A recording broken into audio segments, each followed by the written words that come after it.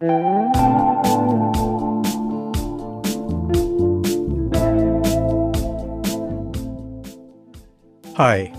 I'm Gregg LeFevre, and this is The Compulsive Storyteller, a collection of short, personal stories about real events from my life that I can't help telling over and over again. Many of these stories prove the old adage that life can be stranger than fiction. I've decided to make a podcast where with each episode, I retell one of the best of these stories with music and sound. My therapist thinks that maybe in this way, I'll be able to stop compulsively retelling my stories. Well, we'll see about that. This week's story is about an amateur plumbing operation that goes south, way south.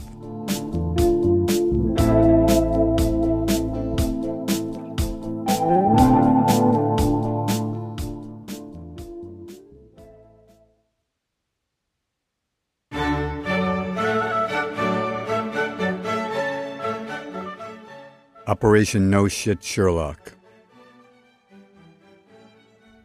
Everything I know about plumbing, I learned while waiting online at a Chinatown plumbing supply store.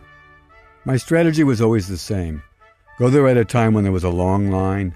First thing in the morning or lunchtimes were best. The line was mostly professional plumbers, so I'd strike up a conversation with the plumber in front of or behind me, chit-chat a bit, and then hit him with my questions. My greatest such case came when I was prepping for my biggest amateur plumbing job ever, adding a 6-inch by 5-inch T so that I could have a full bathroom in my basement art studio in Harlem. If you're unfamiliar with sewer pipes, as most people are, apartment buildings have a main sewer pipe, usually 6 inches in diameter, which all of the toilets and sinks in the building feed into. When my building was built, there was no thought of having bathrooms in the basement, so the 6-inch vertical main pipe ran down and then horizontally through my unit, but there was no way for me to connect to it. The solution was to cut out a section of the main and then add a T so that my bathroom could feed into it as well. Since my studio was at basement level, this meant that all of the sewage from the other 10 units flowed through the 6-inch pipe in my studio. This pipe then left the building and connected to the city sewer main under the street in front of the building. The plumber that I queried asked if I was going to, quote-unquote, do it live, meaning could people in the building flush while I was working. When I said yes, he continued, so you're a complete amateur, and you're going to add a 6-inch T to a main and do it live. When I answered yes, he laughed and suggested that my cojones were much bigger than my brain, and he predicted total disaster. Nonetheless, he did give me great and very practical advice for every step of the job and suggested some substitute tools as well, since I didn't have a serious collection of plumbing tools. Luckily, we were way at the back of the line, so I had time to take notes and run the whole job by him for his approval before we reached the counter.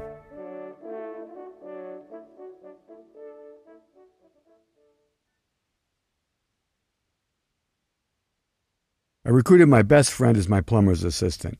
And I guess joining me to cut into a big sewer pipe live is the true definition of a best friend. The first item on our to-do list was to decide what time of day to do the deed. We decided that 3 a.m. on a Monday morning was probably the least likely time for someone to take a dump and flush. Then we did our dry test run. We had to cut out a 12-inch section from the main where it ran through the tight crawl space in the corner of my studio. We dragged a 3-foot section of a pipe that I had purchased into the crawl space. Then I used a grinder with a steel cutting abrasive wheel to cut the pipe. It took me 2 minutes of hard work per cut.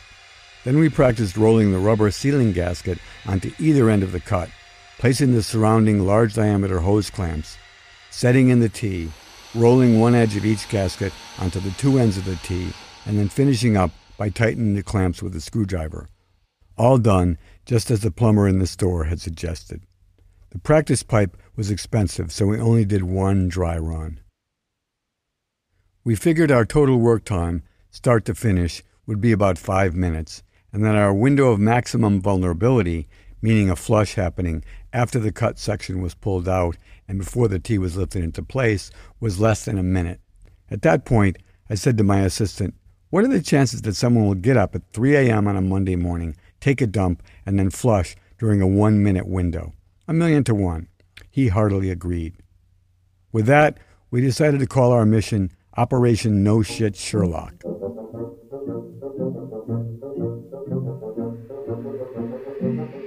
And thus we began. The 2 cuts were made in under 4 minutes, so we were ahead of schedule. Pulling out the cut section was a breeze, but then there was a few unanticipated consequences. The inside of the sewer pipe was literally crawling with water bugs, and a bunch of the little buggers scurried out directly at us. Very unnerving, but worse things could happen, so we soldiered on. But just as we started to move the tea into position, we heard a deep gurgling sound, then smelled something terrible as gray water poured into the space between the 2 cut pipes, along with gobs of wet toilet paper and feces. First we started to laugh, then to gag, and instead of cleaning up the mess, we were laughing and gagging so hard we had to beat a hasty retreat, crawling backwards out of the space. After several more volleys of laughter, we pulled ourselves together, girded for battle, and with cleaning supplies and bucket in hand, crawled back into the space. After a little more gagging, we were all cleaned up. No sooner had we exchanged high fives than there came another smelly round of water, toilet paper, and shit. I thought to myself, damn, how could this be happening twice in a 5-minute period at this hour of the morning? There was no laughing this time. Just a tough, closed-nosed, determined push until the tea was set and sealed and our job was complete.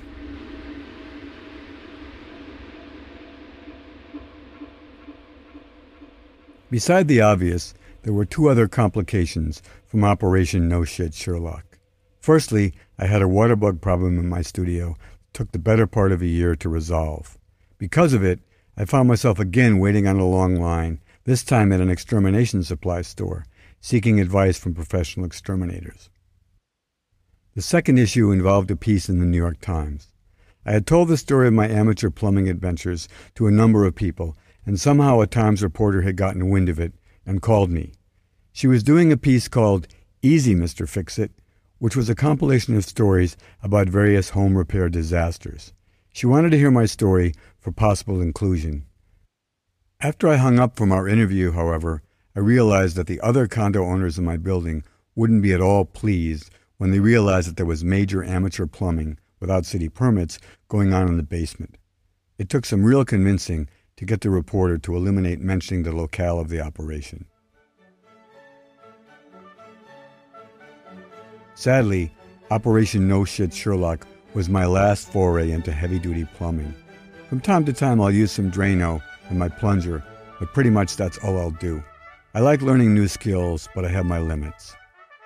Electrical work, however, is much cleaner than plumbing, so I'm toying with the idea of exchanging the main 350-amp breaker in my building's basement electrical panel for a 500-amp breaker so I can get more service to my studio. I'll have to do it live, of course, or I'll have to shut down all the electricity in the building. A couple different electricians online at the electrical supply store gave me some sound advice. Wear rubber gloves and rubber-soled sneakers, stand on a thick styrofoam pad, and most importantly, work with only one hand, so if I get shocked, the electricity will pass through my arm and then down my body to the ground, thus not short-circuiting my heart.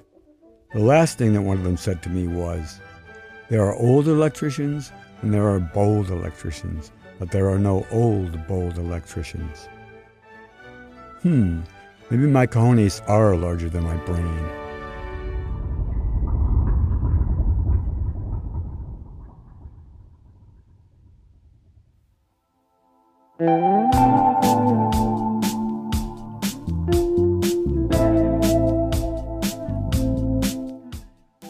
Compulsive Storyteller is produced by Peter Kokoma and me, Gregg LeFevre. Our theme music was made by Peter Kokoma. Additional music this episode by Paul Dukas. If you enjoyed this episode, we'd love your help sharing the show. Please subscribe to The Compulsive Storyteller on Spotify or wherever you listen to podcasts, and it would be great if you'd leave a review. Follow the show on Instagram at The Compulsive Storyteller, and check out our website for more information at thecompulsivestoryteller.com. Thanks for listening, and if you didn't like this one, The next one will be another story.